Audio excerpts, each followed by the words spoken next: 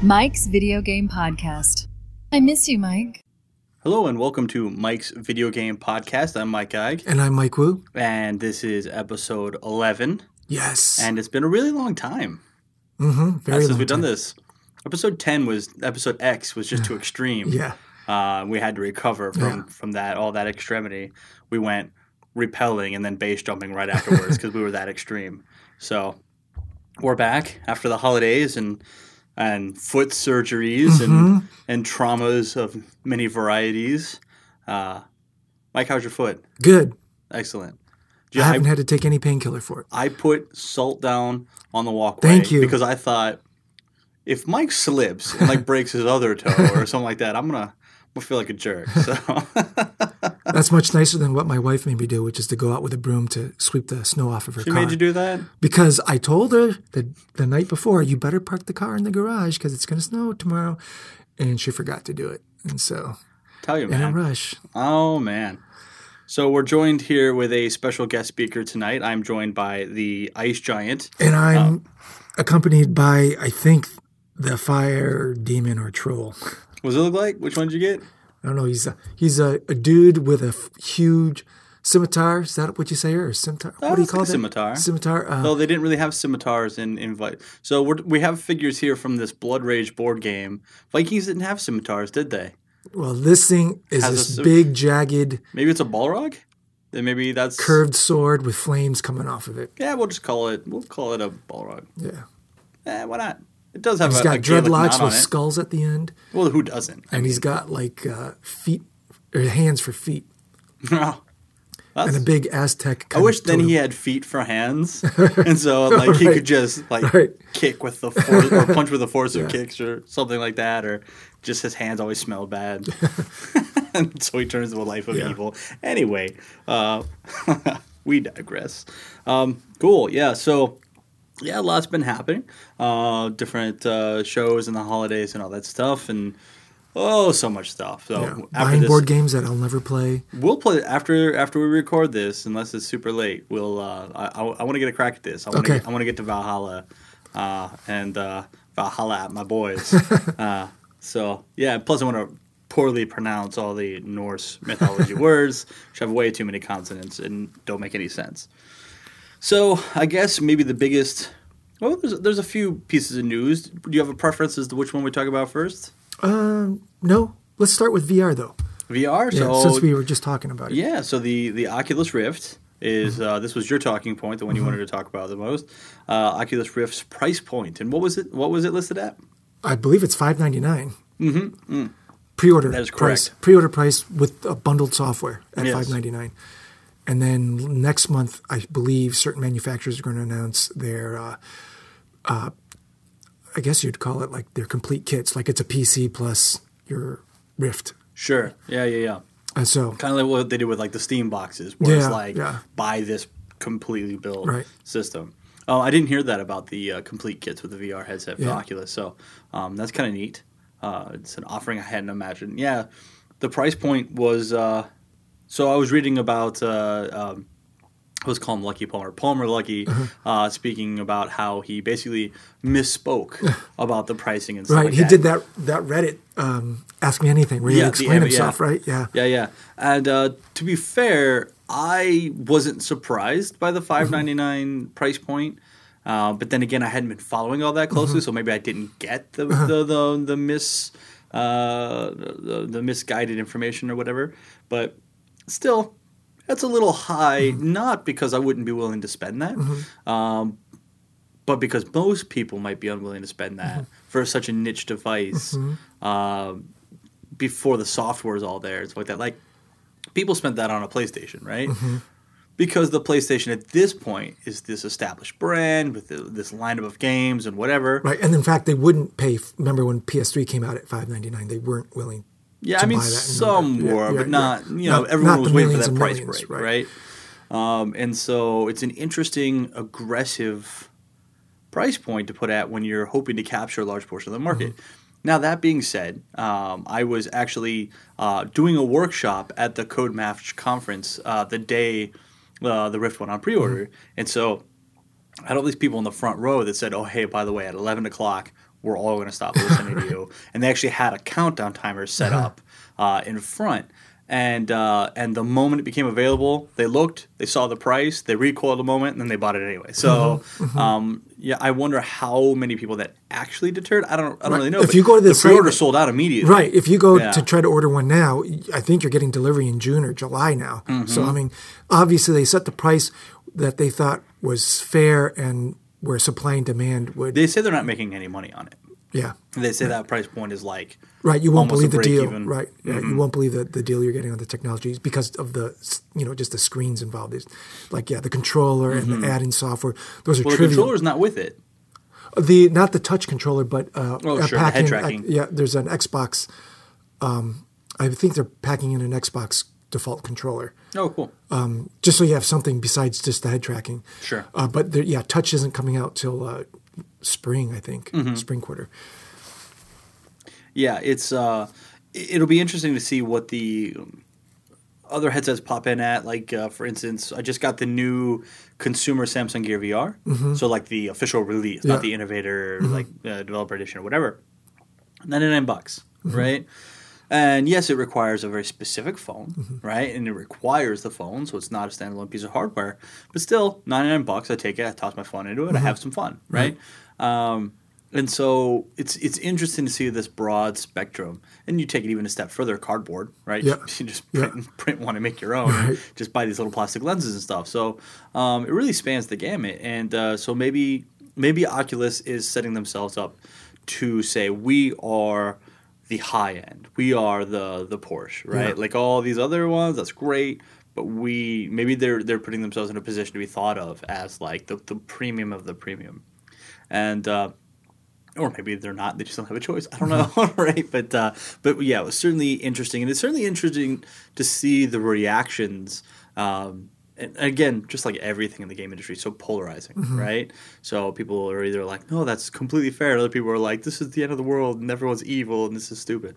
So yeah, definitely interesting to see some of the reactions and stuff too. I think if you are electronics consumer, and you're thinking of it in terms of like, oh, it's like an Xbox, or it's like a gaming PC for me, or it's like upgrading my phone. Yeah, it does seem like a really expensive proposition for like, well, wow, just to experiment with a couple of titles. I'm not sure I really need this or want it. I don't even know if it makes me sick because I haven't had a chance to exactly. No one has experienced a premium headset yet, right. So you don't really know if you're going to get sick or if you're not. Or on the other hand, if you're a person who believes that we are on the verge of the next paradigm in personal computing, $600 is a complete bargain. Sure. When the first time you ever laid eyes on a PC of any kind, it was the equivalent of buying a car. Yeah. Sure. It's like bleeding edge tech. Yeah, it's like if you want to join the future now, the question is like, what can we use virtual reality to do better than we do now? I think that's what a lot of people they just imagine. It's like, oh, I guess I could play a first-person shooter in a more immersive way. It's like, but until you've experienced it, it feels completely different than sitting on your couch and looking at a big screen TV. Sure. It feels your whole body responds in a completely different way. There's this component of if you're playing a first-person shooter, and this is the problem I have. If I'm playing a first-person shooter and I'm not moving, I get real sick. Yeah, because of the acceleration component. Because you're not moving. You're not actually moving. And so there's sort of a trade-off there. I think, well, first off, I think the situations in which VR outperforms its I guess we'll call it more analog counterpart are few and far between, right? Currently. But I also think that maybe we're thinking about it the wrong way, right? So, it's kind of one of those things is like, hey, you can put on a VR headset and you can play this first-person shooter and you're like in the game, you're this person. And yeah, that works. But at that point, the VR is just kind of becoming just another monitor, just a different way of looking at it. And it's prone to motion sickness and stuff like that. So maybe we're on the verge of this whole new style of presenting games that has yet to even be discovered. It was like how the concept of a 3D first-person shooter was unheard of back in the days of only 2D graphics. Right? It was like I couldn't even imagine what that would look like. Right. 3D used to mean Zaxxon, which was an isometric top-down view of a toy-like world, and now suddenly 3D was no, you're actually in the world, and and there's this new 3D immersive and stuff like that. Yeah, and so like who knows? Maybe we're on the verge of just this completely new genre. And I swear, if they coin it 4D, I'm gonna hunt someone down. Oh my god. There used to be a product called Sculpt 4D. So maybe every time Cinema 4D. Yeah. Every time I go to the movie theater, like now presented in like real 3D. Or real 3D is one of them, and then which is like, what does that even mean? And then in 4D, and it's like, oh, I want to hurt someone right now. I was like, no, that's just no. Anyway, so yeah, I mean, we're on the verge of this. I will say though. Pretty much every game that I've played that was not specifically meant for VR, that I've played in VR, I've hated. Okay. Right? Yeah. It's not something you could say, oh, hey, we can add VR to this too. Right? It's not the same. It's kind of like when they took old movies that weren't 3D and they made them 3D. Right? And you're like, well, this is kind of dumb. And even most 3D games built for 3D that I've played, again, I haven't really been a fan of because we haven't learned the systems that people need to really feel comfortable with a 3D game yet. Yeah. There's a lot more to it than a traditional 3D game, right? So there's a lot of stuff to it. But I will say, I've played Elite Dangerous with the Oculus DK2 on, and that was intense. For some reason, if I'm running around with a VR headset on, like a first-person shooter, super motion safe. Yeah. Put me in a vehicle, I'm fine. Right, because you have a frame of reference around you, a cockpit. Exactly, but even though my body knows I'm not moving, right, I'm still fairly fine with it. But I will tell you, so one of our evangelists at Unity, his name's Mark, I went out to his house in Redondo Beach, and he's got like the ultimate bachelor pad. And one of the things he has is like this hydraulic gaming seat with a base kicker in the seat, with like an actual HOTAS joystick and thruster modeled after like an A10 Warthog or whatever, mounted. Like he welded a frame to this thing. And so I'm there and I sit in this seat. I put on the headset. We load up Elite Dangerous. I got my hand on the controls there, and I thrust forward and the seat rumbles and stuff, and I'm just like, oh, this is amazing. And I haven't built one yet, but I want to so bad because it just like it's mind blowing. And then especially the Elite Dangerous, there's no real UI interaction, so to speak. It's not like I'm going to hit a button to bring up the menu. I just look at that panel and there's the information, right? So I'm not like hit this one button to pull it. No, I look over there. I look at the map, right? And I look over here and I see what's going on. And it's really so fluid and seamless. And it's really it's the one game where I looked at it and thought, okay, VR can really do something that a traditional method of gaming cannot. Yeah, maybe it's because of the way I was introduced to computing through my parents and through school. I'm always of the mindset that if there is a killer practical application for something, that's when we're going to see it become mass market, and then it'll get adopted, just like PCs in the home. Whereas otherwise, it would have just remained like Ataris, and it's just a toy, and it would have come and gone like a fad. There needs to be some business use. Yeah. And for me, when I think about, for example, I have a friend, Brian Sharp, who's heading up the project called Medium, I think it's called at Oculus. It's an authoring. It's an artist tool. It's like sculpting in 3D. Sure. It seems a little gimmicky right now if you watch the promotional videos, but I can imagine it becoming sophisticated enough to become a system where we're authoring like we do with Adobe Illustrator, where you're creating vector art in 3D and you're getting handles to affect the Bezier curves. You can create very precise three-dimensional shapes and forms. As a 3D artist, I mean, it would be such a boon to be able to manipulate your view, walk around your model in real time, in true 3D, rather than constantly manipulating the model via keyboard hotkeys and things like that, and manipulating. I will say this because I've heard this before, right? And while that may be true and the concept of it sounds neat, specifically it might enable someone like me who's terrible with art programs to actually be able to make something. But one of the things that most people don't talk about or even come to really think about, because in your head it sounds great, right? Is and I heard someone else refer to it this way, so this is not mine, but it's the Minority Report problem, right? So in Minority Report, have you seen Minority Report? So the UI system puts his hands up and stuff like that, and it's like, oh, that's so neat. So Tom Cruise specifically Tom Cruise in that movie, I consider him to be a relatively fit guy, physically capable, whatever. And one of the hardest things he had was keeping his hands up for that long. Even just the scenes of using UI. You don't think about it because in your head, you don't have muscle fatigue. But if I had to actually put my hands up and sculpt in 3D space with my hands, I would fatigue very quickly. Right? Specifically because I'm not actually physically touching anything. In real world, when I'm working on something in front of me, my hand rests on it. Some of the weight of it is on that thing. But this, now I'm suspending it in front of me in the air for an extended period of time. It may not even be possible to utilize, especially when you start putting stuff in my hands. That's additional weight, held out in front of my body. That may be something that maybe humans are just physically not capable of doing 3D sculpts like that digitally for extended periods of time. It's hard to say, but maybe there'll be some special apparatus that goes under your elbows to support your arms. I don't know.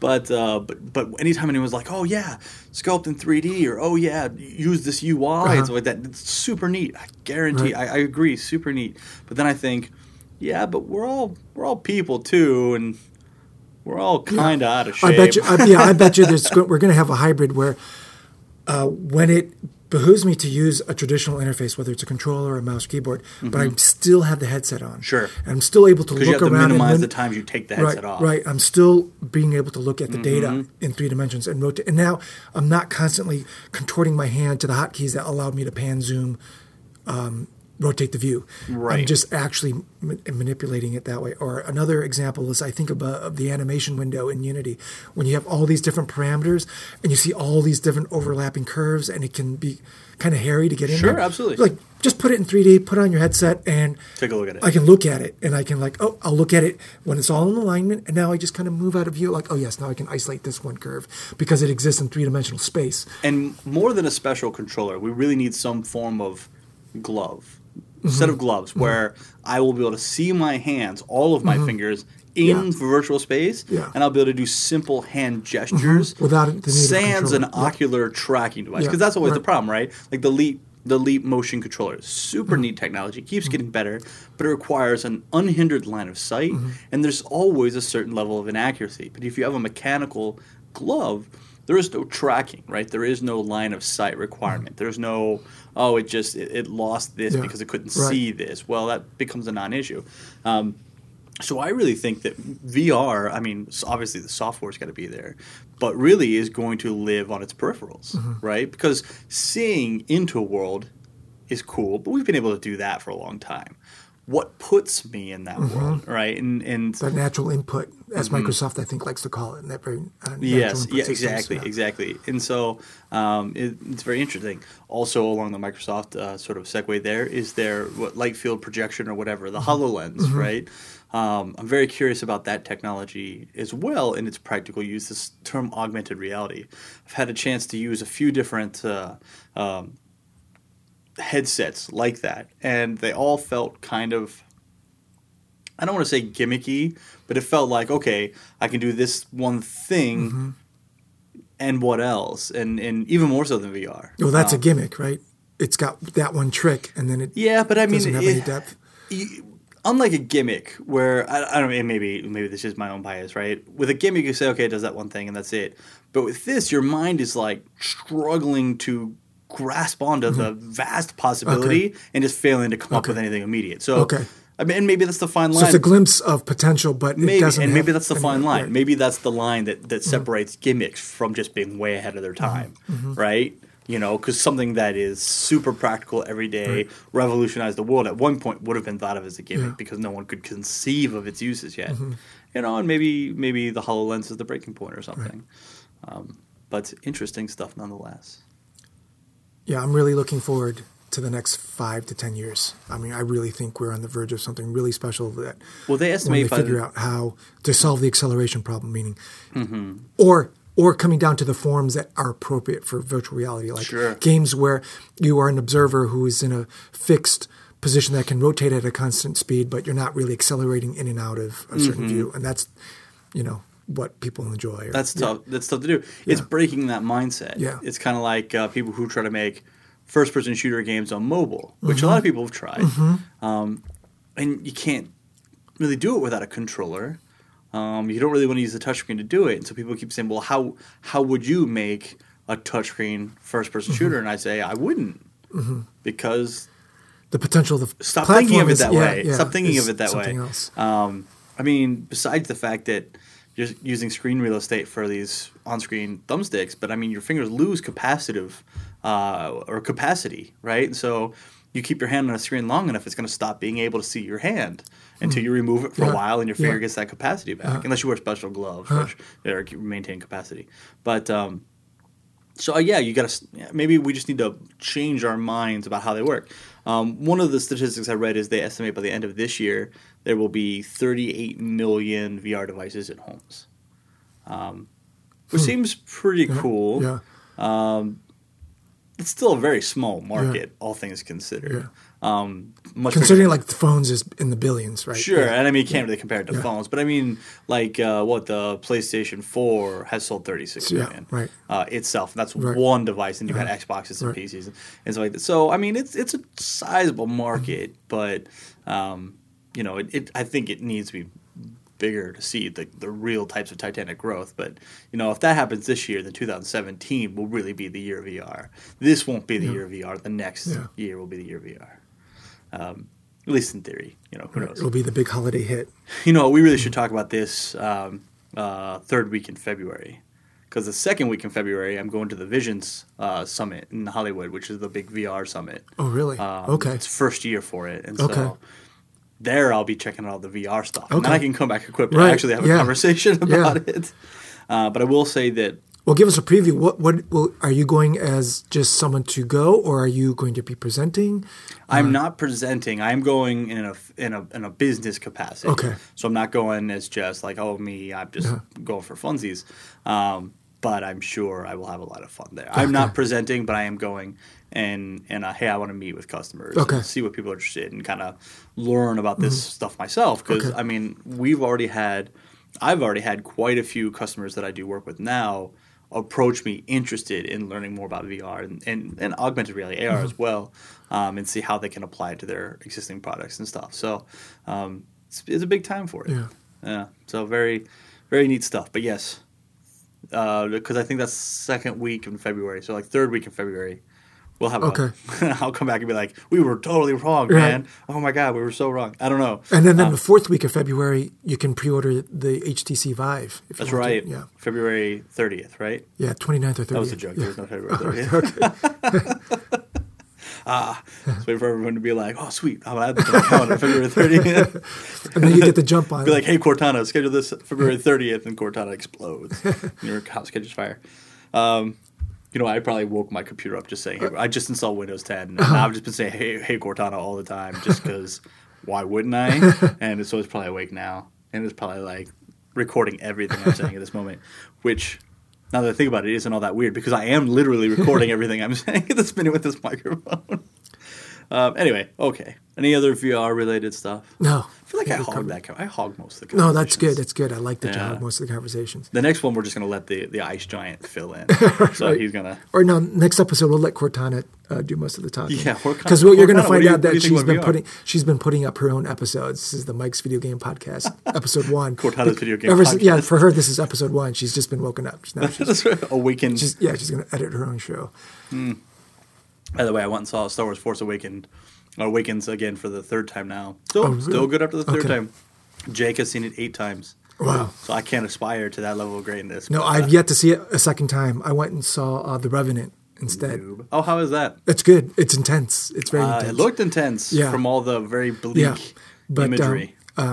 Ever since I was a kid, I had a fascination with Native American culture and spoilers. I didn't know about Native American culture. Oh, okay. But anyways, I think it was a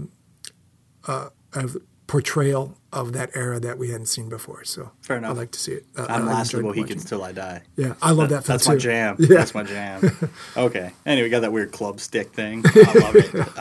Anyway, other news: Amazon Prime discount. I don't know when this was announced, but I read about this for the first time today, actually. So and I hadn't heard of it at all, so I'm glad you. Yeah. So for those maybe not aware, I'm sure most people are aware by the time they read this because news travels fast. Amazon Prime. Now, if you have an Amazon Prime subscription, you get 20% off of all. This feels like I'm being paid to say this, like it's an advertisement, but no, this was in the news.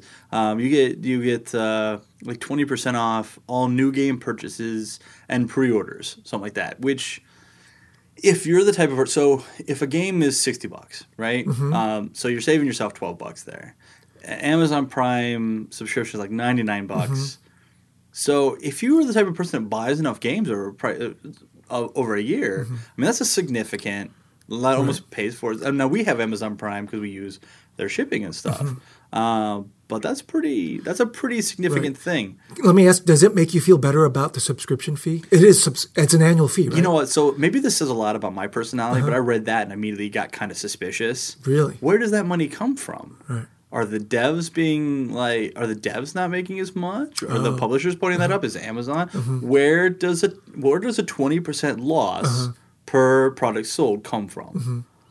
And so is it split? Like maybe a IP holder says, okay, we're going to opt in. Well, they don't have a choice. They don't have a choice to opt in or not. So if we want Amazon to carry our game at all, we have to agree to offering a discount or splitting a discount.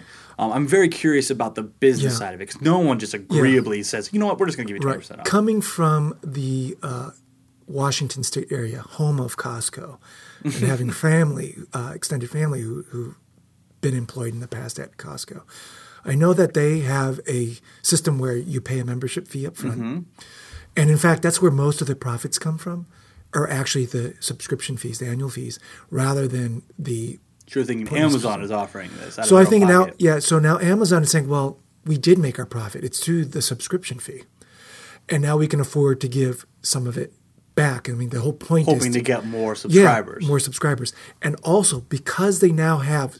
Once you pay in the subscription, you're like, well, I'm going to buy everything through Amazon to justify the fact that I subscribe. It's the whole Giant Eagle Fuel Perks thing all over again, it's like, right? Well, I paid into this. It's a sunk cost. I might as well get my value out of it. So I'll order everything through Amazon, including all my software purchases. Now that Amazon knows, I'm getting a lot more in software sales than I would have otherwise because I'm giving them a discount. True. And they feel they need to justify their So you're no longer subscription going to go through your Steams or your GameStops. And so now Amazon's more confident that their sales will be higher so they can go to the publisher and say, I'm willing to buy in an even larger amount than I would have otherwise, and therefore I expect more of a discount up front. And then hence they can afford to give you a greater discount. Or they might have negotiated some terms like, we're willing to take a different return policy. Because you know how you can, publishers, they sell in to a retailer, but that's not necessarily sold through to the consumer. Sure. And so if it isn't sold through by a certain amount of time, the retailer will have a certain kind of agreement that says, well, now I can return it all to you. And you have to eat it, publisher. It's at right. That's why they withhold a percentage. Right. And so maybe Amazon is saying, we're willing to take a worse deal, but we need a better upfront. Yeah, we need a better upfront deal. So you're saying it's a profit game? Yeah, I think so. Yeah, yeah. I think there are ways Amazon can turn this into something they can do without asking developers or making publishers other people take a hit. Yeah, to take a hit. I mean, that makes total sense. Yeah. And it's certainly something that I hadn't considered. The fact of the matter is the mere concept of money frightens the hell out of me. So I try not to think about it. So when I hear that, I'm just like, well, someone's getting screwed. But maybe everyone's benefiting. I don't know. Well, who's getting screwed is GameStop. Yeah. That's a parasitic market anyway. Everyone's like, well, what about GameStop? What about GameStop? I shop at GameStop, but I mean, if you can't evolve, you're going to die. And I'll be the first one to this is definitely Amazon saying we are going to continue to pummel.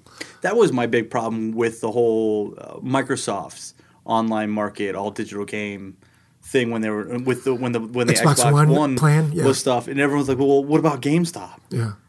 What about GameStop? I don't care. I don't know, but anyway, enough about that. Well, GameStop did do $3 billion in sales. I saw that. Holiday. Yeah. So what about? So they're still pretty major. That's because people were scared away from the future. GameStop is a giant anchor around everyone's neck right now. I'm still mad. I get mad at GameStop because they sold you that shitty game all those years ago. Well, no, that wasn't even what I was thinking of. But now I'm mad about that. Holy shit! I am really mad about that. They sold me Roscoe McQueen, Firefighter Extreme, when I didn't even have a lot of money. That's a made-up game name. Oh my god! That could have been one of the. Remember, you wanted to play that game with the other Mike and me, where you make up a premise and a name for a game. I know. We got to play this game. So the game we want to play. That I would have guessed did not exist. Message me and tell me that you're in favor of this game, so we actually make it happen. I want to have Mike here and another Mike that we know sit down, and I'm going to read the plots of games, and they have to tell me if that's a real game or one I made up. Because there's a lot of these games. No, Rescue McQueen Firefighter Extreme was like the most dumb and incredibly racist game. Now that I think about it, because every building was on fire was a Chinese laundromat. Every single one of them. Really? Oh, yeah. And they had all these wacky Chinese robots with Chinese hats making like wing wong ching chong sounds, setting things on fire. And I didn't realize it when I was a kid, but now looking back, that was an incredibly racist game. But no, that's not why now I'm mad at GameStop because of that. That guy that sold me that was a dick. You know, he went back to his friends like after I left. He was like, dude, can't believe what game I just sold to this kid. And I paid $60 for that. I know, full retail, right? Because, oh my God. I am a very gullible person now. I was an incredibly gullible kid. Oh, so gullible. I was so embarrassed. Anyway, no, I every time I put a game disc into the Xbox and it doesn't read it right away and it ejects it and I have to put it back in, I get mad at GameStop. Because I'm like, this could have been all digital. This could have been an afterthought. Why do I have to take some stupid piece of plastic dinosaur carcass disc and slam it into an ocular reader, when I could just have everything digitally, pristinely, as God intended. Especially with solid state drives now, and they can just load so fast. Yep. I know. Oh my God. It's like receiving telegrams, right? Anyway, so yeah, I get mad about GameStop, but I feel like maybe we've digressed from the original point. Right. But so here's my counter to the Amazon thing. So I would think that, especially now with the input that you provided, the Amazon thing is actually a really good value. I mean, it's kind of like a win-win for like every win-win-win, I guess, for everyone involved, which is awesome. Great. Right. We need more of those. I got a message today or an email from Origin, EA's platform. And it says advertisement. And they're advertising this new like EA or Origin Unlimited Gaming membership for $4.99. And so I'm thinking it's like what was that, GameFly service where you sign up, like Netflix for games or whatever. You just get on these unlimited games and whatnot. So I'm like, okay, I'll check it out. And so I must be misunderstanding this because there's no way there's value in this. It's $4.99. It's a monthly membership, and you get access to 15 titles. Which, right. I don't know. And maybe that's me being spoiled as a consumer because 15 titles is a lot of games. But like 15 titles plus a discount on future EA purchases. So EA Origin-specific titles. Yeah. And $4.99 a month seems like a lot for that. But yeah, so. Let's see. $4.99 a month. What? My guess is they're planning on adding $60 a year. Is my math right? So they must be. So that's $60. So that's the cost of one retail game. If I told you never have to buy the next version of Madden, or no, you have to buy them. You just get a 10% discount. Oh, so the 15 games that are in this are not like their cornerstone games. Because I would be up for like, hey, if I was a sports fan and every single year I have to buy the next version of Madden, or I could just subscribe and know that I'm getting the latest patched version, the latest stats and everything, and it's just a live service. I'm playing the most current football ever all the time, and it's just $5 a month and never have to go to the store and get the next disc. That might be interesting to me. But if it doesn't include games like that, then right now I'm not sure. So currently the games are This War of Mine, which is the Steam game that I got for like $2.99. The Sims 3, the original Dead Space 2, the Dragon Ages, Plants vs. Zombies Garden Warfare, Sim City, and the Battlefields. That's a hard proposition. Yeah, it's just starting out maybe. It's actually not bad from a price point if you really think about it, but given how great of value you can get off of Steam other sales, systems, Steam sales and all that stuff, that's kind of a hard sale. And so I thought that was very interesting that I don't know, and maybe I'm wrong. Maybe they've done the market research and this is going to be incredibly successful. Maybe it's a little premature. Yeah, or they consider that their minimum viable product for this type of subscription. Yeah, it's like this is just it's got a little bit of it's got something for the casual, something for the action gamer, something for the competitive shooter fan. But the interesting thing is I wouldn't have a problem spending $30 to $60 on any of those titles, but for some reason I have a problem with $4.99 a month. Mm-hmm. Maybe it's a mental leap. Maybe it's a shortcoming on my part. I don't know, but it just seems like a hard sell. Yeah. Now, if Electronic Arts ever published a back catalog in full and said you had full access to every game we made in the 80s to 90s, with modern leaderboards and stuff, I think that'd be really interesting. With modern I would do that. I would pay for that. Yeah. And maybe that's the plan. I don't know. But it just seems, like it was just an interesting thing as I'm reading about the Amazon stuff that popped up in the email. And then right next to it, the stats on the Steam Winter Sale, right? Oh, right. Steam outperformed its spring sale by a ton, and it outperformed last year's sales by like 195% or something stupid like that. Yeah. Because they've changed their format for doing the Steam sales, which I did. I actually bought a bunch of stuff in the Steam Winter Sale that I didn't even intend to at the time, which I guess means their new system kind of worked. Where they did away with the flash sales, and now they just offered the lowest price on all the games for an extended period of time. So from the beginning of the sale to the end of the sale, all games were at the lowest price they were going to offer it for the entirety of the sale. So you had confidence. It's available, I'll buy it. You weren't sitting there saying, okay, I'm going to wait for it to go on Flash, I'm going to wait. Right. You just, okay. And I think it's the fact that I had a really long time to make the decision to buy a game that I just kind of bought it. I was like, I have 2 weeks to decide if I want to buy this. So I'll buy it right now because that totally doesn't make any sense. But, it was interesting how compelled I felt to buy the games because there was no rush to buy them, I guess. Was an interesting, mental experiment. For me, I've had a very mixed experience with Steam in general. As a customer, I've had a lot of issues where, it wouldn't install properly. Okay. I've had those in the past, Yeah, and also because they have these weird flash sales, I always feel compelled. It was on a flash sale once. I'd feel like a dummy buying it at its regular price now. So I'm going to keep waiting and keep waiting and keep waiting and just trying to time it. And it becomes frustrating. Mm-hmm. But whereas this time I didn't feel that frustration. I was like, they have the sale. It's all up right now. And like you, all the software I bought this year none of it was from a retail. It was all through Steam. And I've had like I said, very touchy relationship with its service, but then bought it. And thankfully, to my knowledge, I wasn't stung by that weird caching issue that they had. Oh, right. Where people were having access to other people's pages temporarily. I bought just before that happened, and then after that happened. But I even bought applications. I bought Spriter Pro.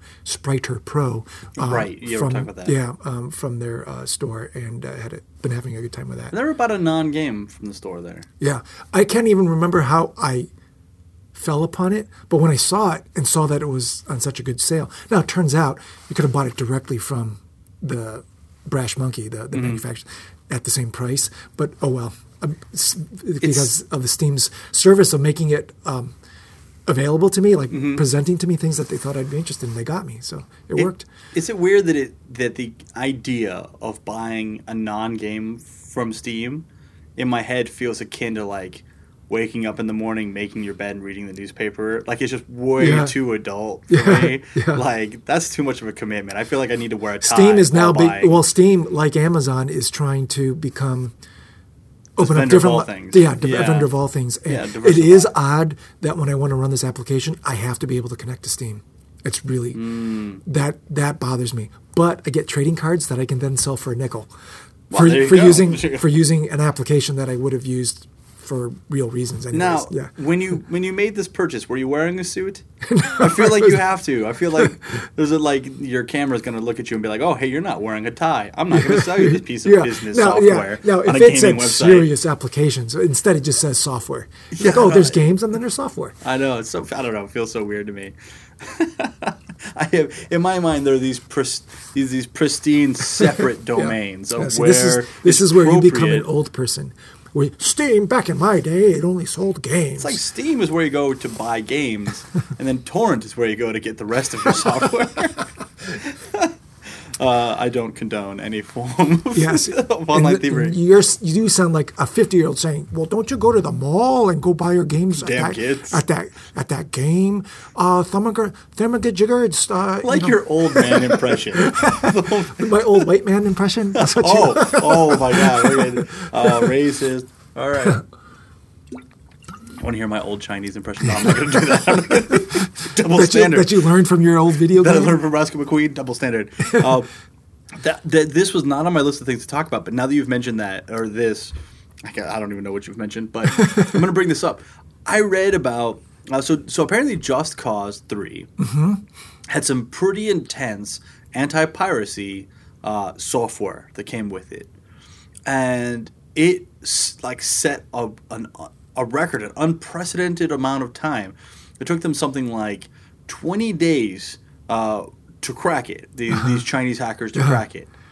And so apparently most games are cracked day one, like the day it releases. So over a piece of software to take like 20 days to crack, and one of the people they interviewed said that they almost gave up, just said it was just too hard, right, until they finally cracked it. I mean, that's pretty extreme. Yeah. But that's not. I mean, that's definitely a win. As someone in the industry, right? Yeah, you don't want people stealing your stuff. That's definitely a win. But what was super interesting to me as I'm reading this article is the point of view or the intonation of the article. It almost made you feel like you were rooting for the hackers, because it was like. Because it's a puzzle to be solved. No. Because one of the hackers that goes by the name of like Bird Sister or something like that was like, in 5 years there won't be any free games because we can't keep up with the ever growing and rapid pace of the security.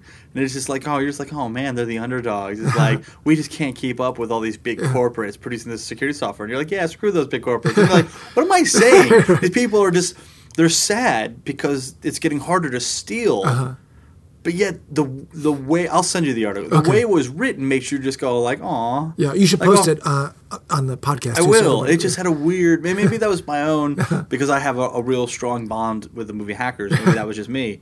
But I'm reading this and I'm just like, my first inclination is just to be like, those poor hackers, those poor Chinese hackers, not able to steal Just Cause and pirate it for millions. Aw. It'd be interesting to watch a time lapse or just have a documentary about what it takes to look at someone else's closed software and say, like, I understand. Is using the term black box correct? Like, sure. I put this thing in and I get this thing out. I don't know how it works on the inside, but I'm going to figure out how it works just by constantly throwing things into it and seeing what comes out. Yeah. And from that, I can decipher how to get around its security systems. That to me seems like, how can you possibly, 20 days? Give me a million years. I'll still never figure out how to copy an uncopyable disk. I'll just wait until no one's looking. I'll pay for it. Like, got it, guys. I got it. No, I'm not going to tell you how I did it. The black box, that is a correct usage. I call it the hot dog machine. Put a quarter in, get a hot dog out. Don't ask yourself how it turned a quarter into a hot dog. You don't want to know. The black boxing system, yeah. And so that's effectively exactly what it is. It's compiled software, right? So it's bytecode at that point. And and you decompile it, basically. And whatever. There's a lot of stuff to it, and I'm by and large not even. Wow, so you would decompile it so it looks like a bunch of just code. There's no comments in it to help you understand. It doesn't even look like a bunch of code at that point. It's like a bunch of hexadecimal. Oh, jeez Louise. Memory locations, and you can probe the different memory addresses and see at what point a piece of software accesses this piece of memory, sort of deduce what data is stored in that piece of memory so that you can. Because effectively the software's got to look at memory and say, is the key here? All right? And so you can see when it's looking for the key, and you can see what it's looking for. Specifically, if you have a purchase game, you can see what it identifies as the key, and then you could go about building a key and. But with encryption algorithms and stuff like that, I mean, I imagine it's pretty intense. Again, I'm talking like I have any idea what I'm talking about. My literally the extent of my knowledge on this is like learning how to crack like the original.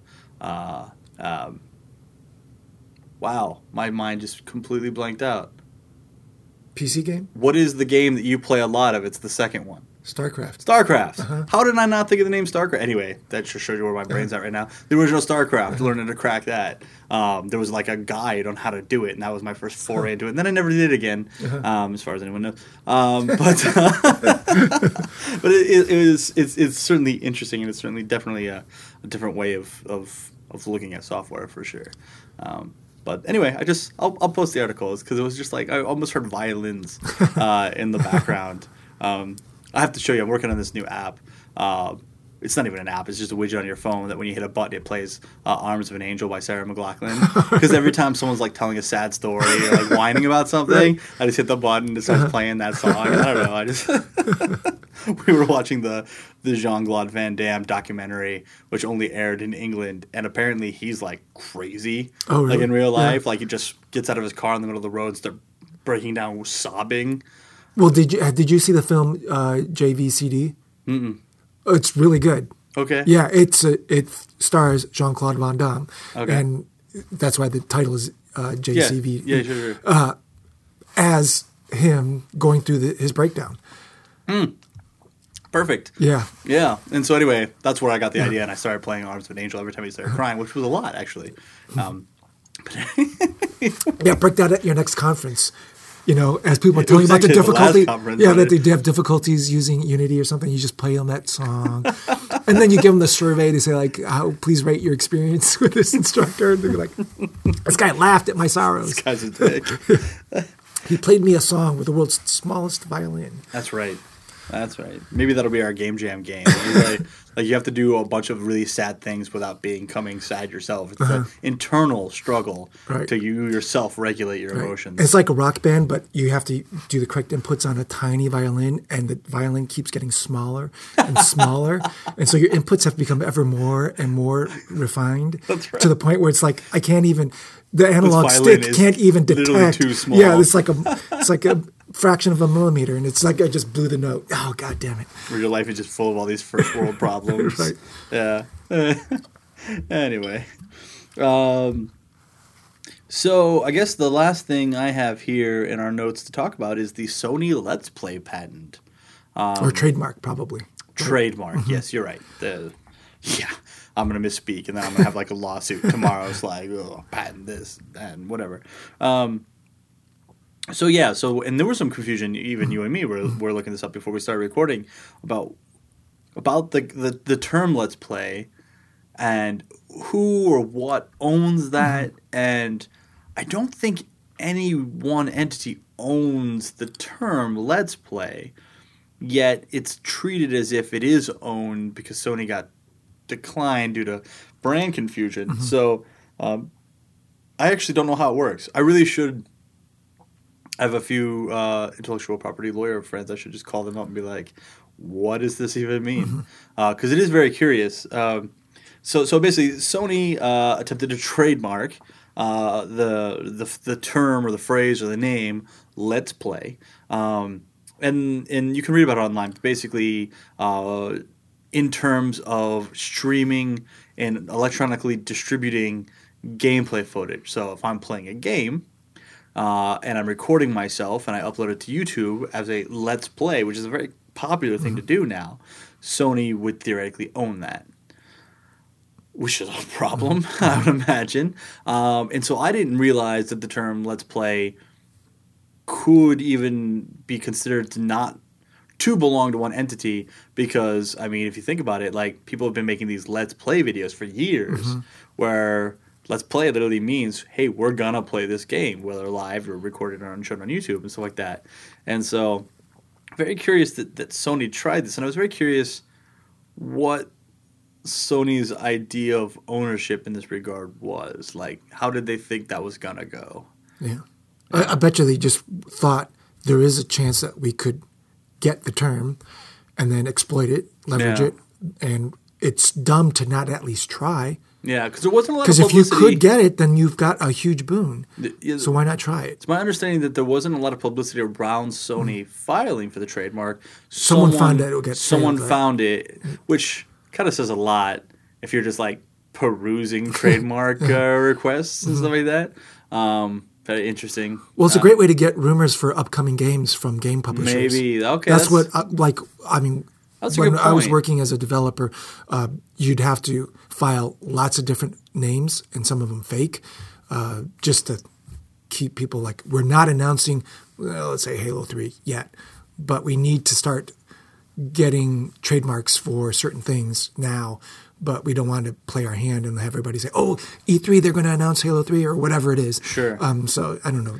It wasn't something that the developers would do. It's something that the publisher would take care Okay. of. Could I trademark Halos? Oh, I have no idea. What do you think? Because now I'm thinking about it. If Sony can do it, why can't I? Halos. It's not Halo. You're right, right. I'm gonna have two of them. My Little Halos. Just Halos. I'm gonna have a nondescript space guy Yeah. or girl. I'm not committing. Right. Yeah, Halos. Or Ola. Hola. Yes. Oh, Halo backwards. No, it's just a couple of things backwards. A couple things backwards. A couple of letters backwards.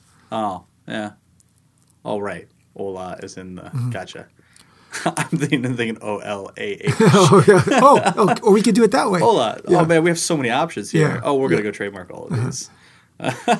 Washington Redskin. I'm not wear skins. Why would I? I'm not gonna do that because that would. I would not want that trademark. That would in be any form. irreverent and mean. I wouldn't do that. But Washington Redskin, nothing wrong with that. So yeah, Let's Play kind of what was, I suppose, if you want to call it, under attack and held the day. And you're right. I'm pretty sure you're right with the whole Sony would then try to exploit it and make some money and whatever. It just seems so odd because what happens next? Like what's the next globally just sort of understood term? Right. Well, let me ask you: is it the fact that they try to trademark the phrase "Let's Play," or that they're trying to protect user-generated videos or videos that portray a gameplay experience from the point of view of a specific player using their software? Well, they didn't specifically say their software. The trademark was specifically for the term "Let's Play" in conjunction with streaming digital content. Oh, period. I mean, to be fair, I haven't read read the actual trademark request because I don't read lawyer, but as it was broken down, and I can only assume I'm lied to, as it's broken down, that's the way it was sort of sold.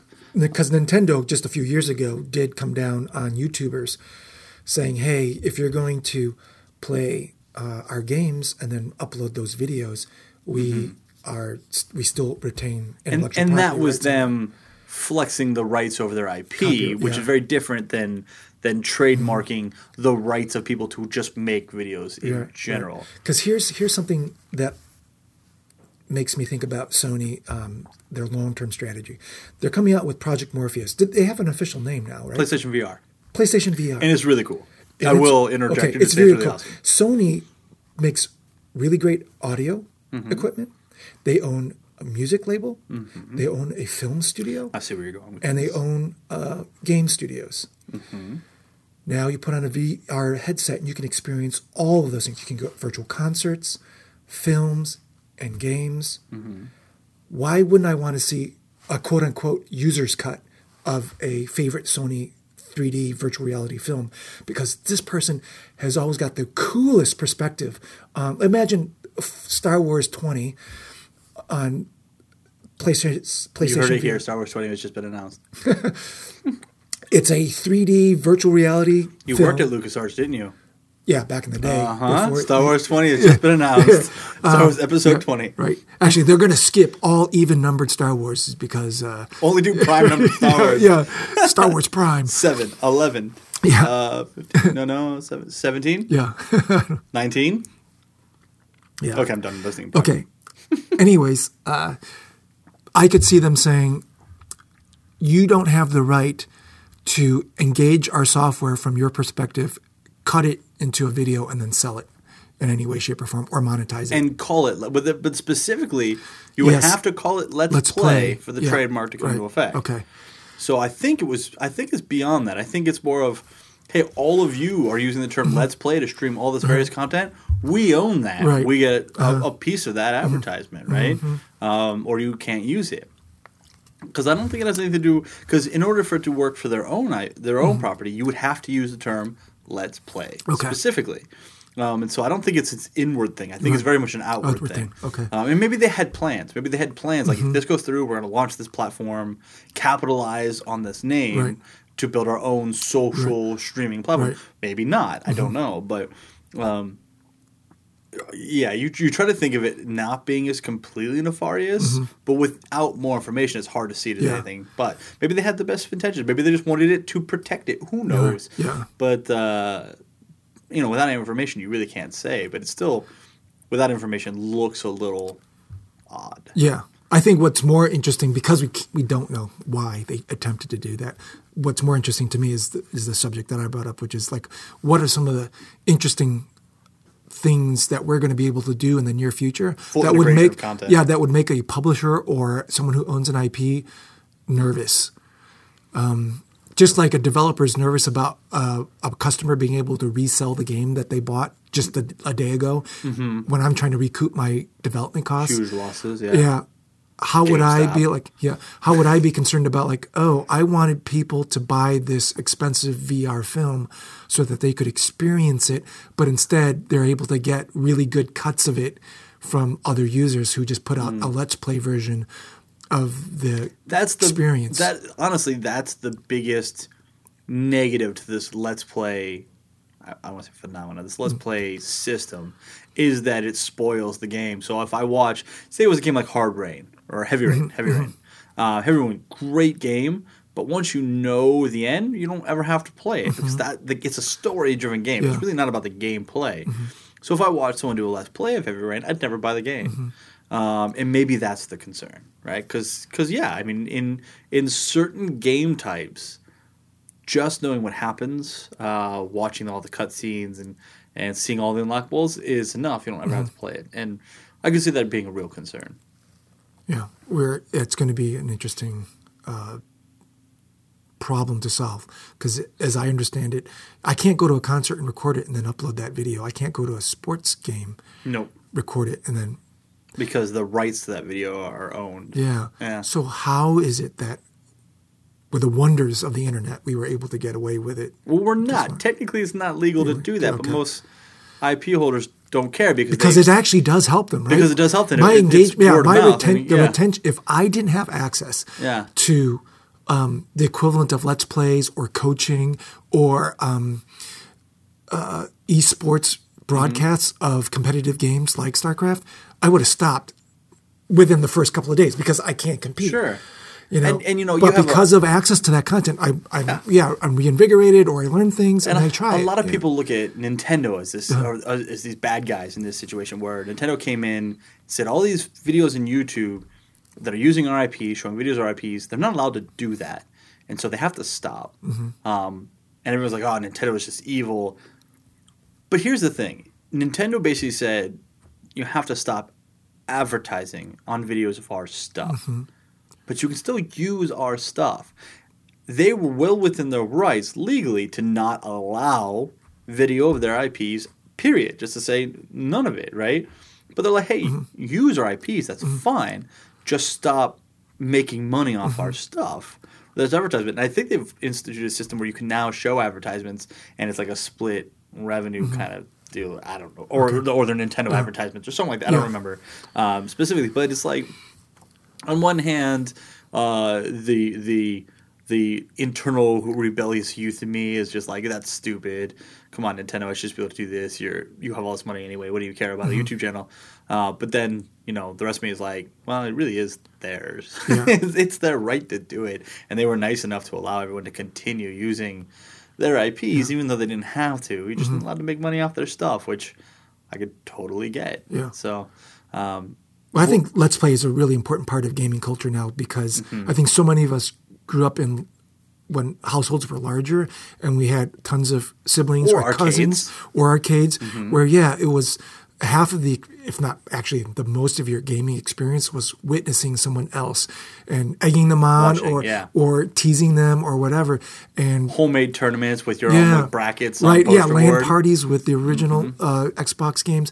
But now it's like, there's so many single kid households that it's like, it's harder to do that. And, or as your friends mature out of the hobby, grow out of the hobby or whatever, then you still have this desire to engage on that social level that you can't otherwise. And so Let's Plays are great. Let's Plays can be a part of that. Yeah. Or maybe you're busy doing other stuff, but you still want to be part of the gaming experience. You just stream outside of it. Yeah, absolutely. The social elements of games, I mean, that's not really up for debate. It's just the legality of when people make money off of it. But at the same time, a lot of those streams stop existing because that's people's jobs. And so what do you do then? And it's odd because, I mean, I don't mean to use this term in a negative fashion, but there's all these parasitical markets, right? And I don't mean that in the negative way you would normally use the term parasite, but that's effectively what they are. Like these Let's Play industries, people that do YouTube video reviews of games and stuff like that,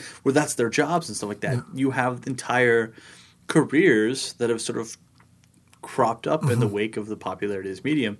And so all of a sudden you have to really look at the legal ramifications and who's making what benefit and how and what's really being hurt and what's really being gained. And I don't think money's real, and so it scares me. And I try not to think about it. Everybody who loves games, and whether they consume them as players or as video watchers or as developers, we're all on the wrong side of the equation, because the truth is, it's the internet service providers who are on the right side of this. Screw those guys. Because doesn't matter how you consume the content, whether you're playing online, downloading it online, or watching a video of it being played, you're using bandwidth and you're paying for it. That's where the money's being made right now. We're all like... What a bunch of goofs. We're arguing over 20% off Steam sales or pennies, fractions of a penny per video view, when in truth it's the ISP who's making all the money. So you're saying the people that own the railroad. Yeah, it's owning the pipe. Yeah, sure. Comcast makes Ice Giant smash with rock. If you think about it, though, this Ice Giant figure, like if you look closely, looks like a Nordic Gabe Newell.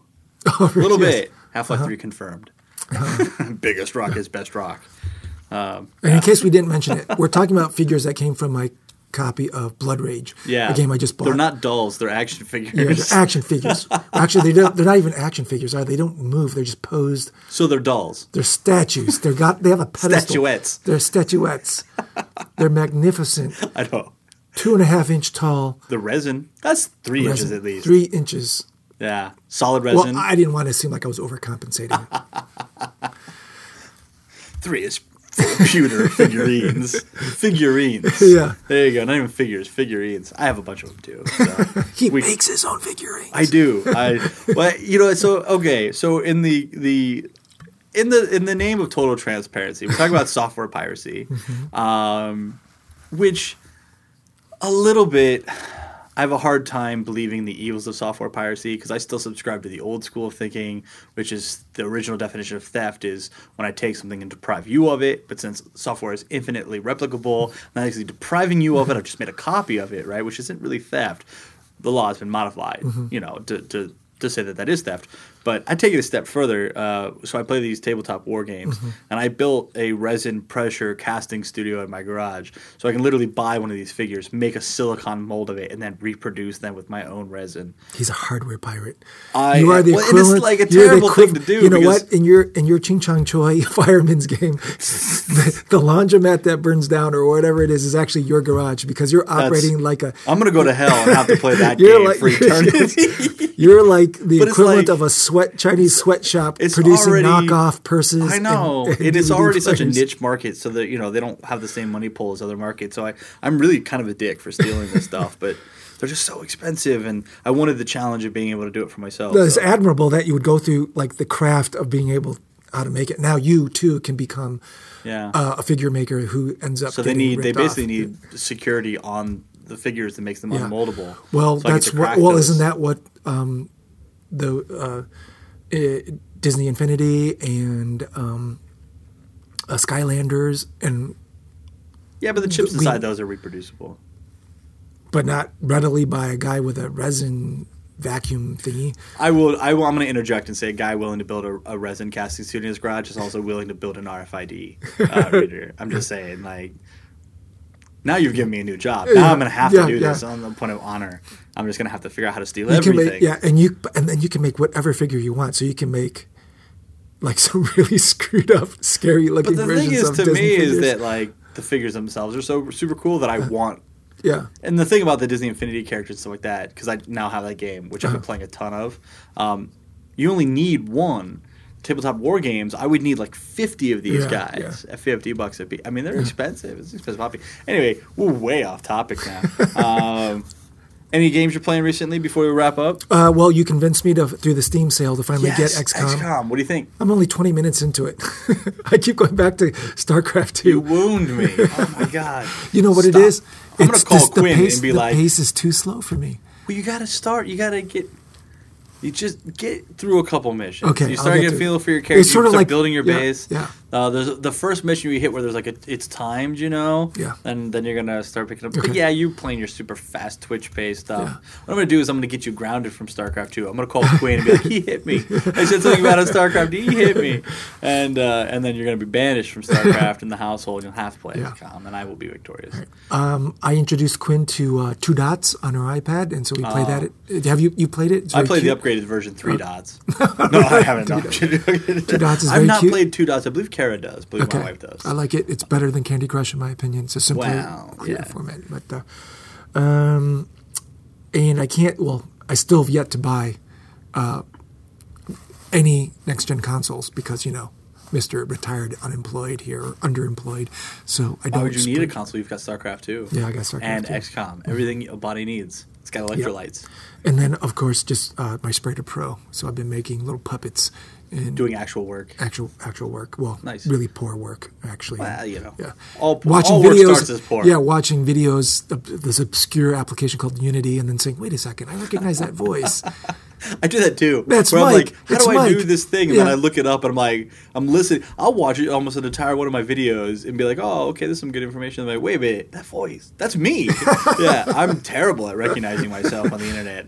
I don't sound anything watched like one I think recently, I sound. like, oh, this is going to be good. This is exactly what I need. And at the end of the 5-minute video, I'm like, I have no idea what I'm supposed to do.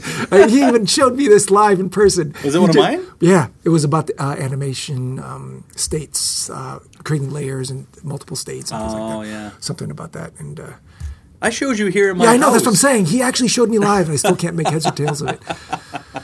I had it working really well, where I had like one figure manipulating the spear via procedurally, looking at the terrain below it. Your stuff actually looks pretty cool. Yeah, and then animation on top of that. And then suddenly I did something to one of the bones, and it just broke, and it stopped doing it. And I was like, no. All the animations you set up are for a different structure if you changed any of the bones. Yeah, I think that's what happened. So you have to change your bag. Yeah, so it sucks, but it is what it is. Switch for change of stuff. Yeah. Oh, we should mention Global Game Jam.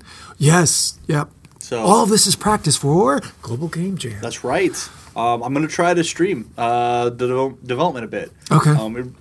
It depends on what the internet's like at the site. So we're doing Cleveland. That's right. We have to share that Wi-Fi with everybody. But it's my understanding that building actually has fiber. Oh. And we just got to get the building owners to allow us to tap into it. So if it works well, I'm gonna be streaming some dev. Okay. Obviously, would welcome you to stream as well. And are you going to be there in an official capacity or as just a jammer? Más o menos, right? It's sort of official, sort of not. It's kind of a gray area. But I'll bring swag. Anyway. Okay. So we'll call that official. All right. But I will be helping out. I think I'm going to do some presentations. But most of them also going to be building a game and just sort of hanging out and stuff like that. So so we need to make a game and whatnot. And anyone listening to this, if you don't participate in Global Game Jam, you're dead to me. Or just go participate in Global Game Jam. It's awesome. It's at the end of this month. It's coming up. Yeah, it's the last weekend of January every year.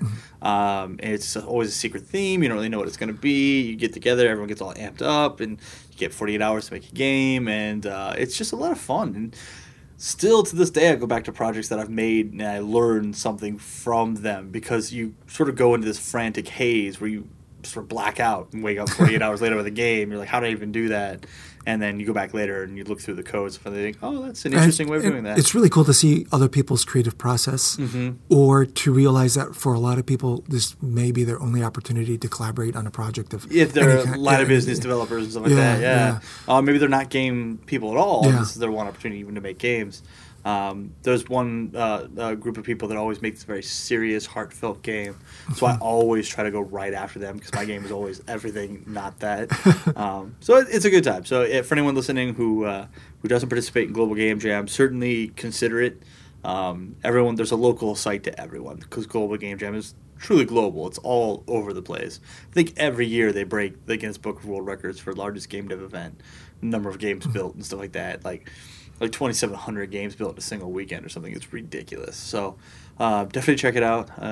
Certainly a cool event. And keep an eye out. Hopefully we'll be streaming some stuff and at least hanging out, answering some questions, and whatever we can do with them. Maybe we'll do a Let's Play. Maybe. We'll make a game called Let's Play, and then we'll copyright the term. There you go. We won't trademark it. We'll patent it. We'll be like, well, it's called Let's Play. It's collaborative.